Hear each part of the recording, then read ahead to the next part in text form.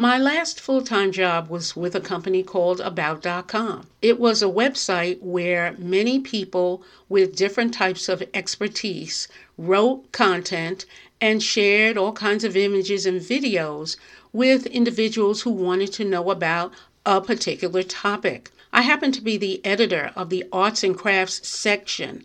So I was with other editors in New York City. We were in a big building and just making sure that everything was going well with the site. And an email came in to absolutely every email address of everybody who worked at About.com. We as editors happened to know, for whatever reason, we happened to know that the email was bogus. It was a scam.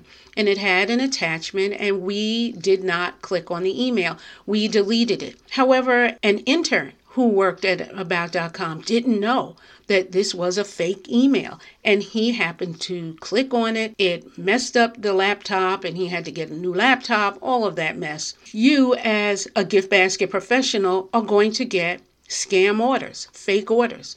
Someone will always be looking to separate you from your products, you from your money. And while you may already be familiar with such tactics, some designers, new designers, some other designers will not know that this kind of scam happens. So let's talk about fake emails and what you can do to distance yourself from such thievery. Stay tuned.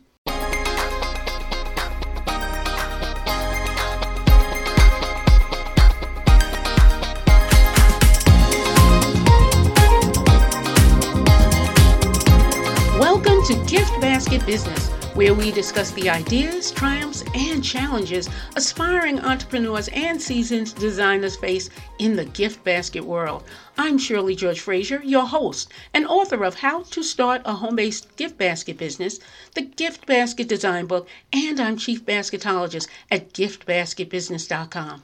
When something wrong happens, something that's not really nice, where somebody is trying to separate a person from their life savings, the first thing you might think is, get a job. Well, that is the scammer's job, to do something that is negative for us as good, positive people and positive for them. And this happens also in the gift basket world. Once gift baskets really started coming together in the modern world, all of a sudden, with the internet, all kinds of emails start coming to you that are not correct for you to build your business. There are certainly people who are looking to sell you different kinds of items, but there are also people who are looking to take your gift baskets from you.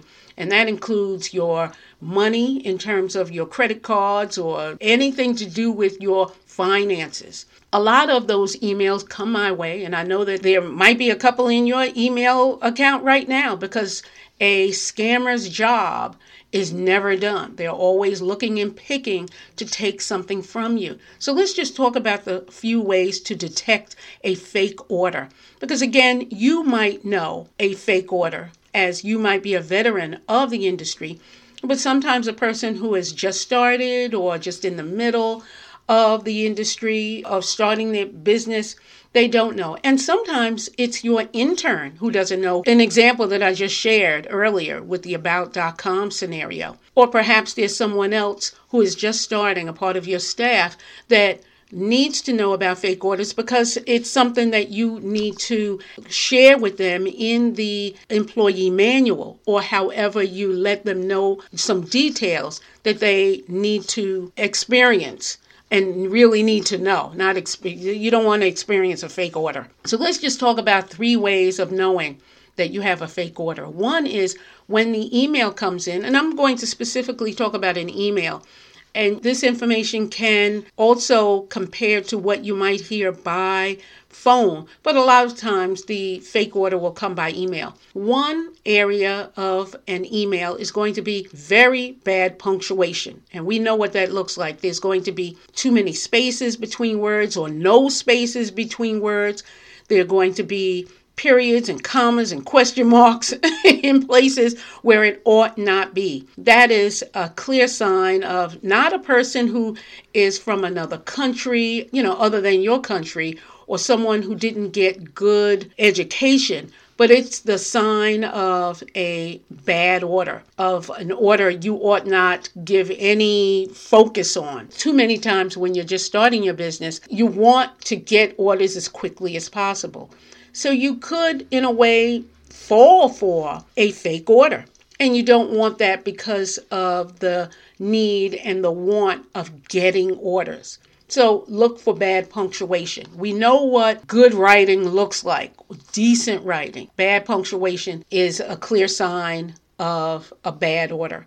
Another way to detect a fake order is when you see words that are capitalized as if the words are filling in blanks. Like you're looking at a form that has a space opening, and then all of a sudden there are capital letters, all caps, for words that ought not be all capitalized.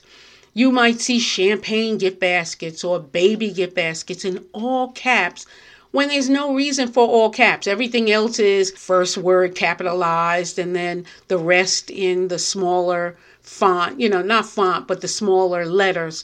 But all of a sudden you see something that looks like it's filling in blanks with no reason for the words to be capitalized. Champagne gift baskets, just because the word is champagne, does not need all caps. So watch for capital letters on words that look like the words are filling in the blanks. That is going to be a telltale sign of a fake order.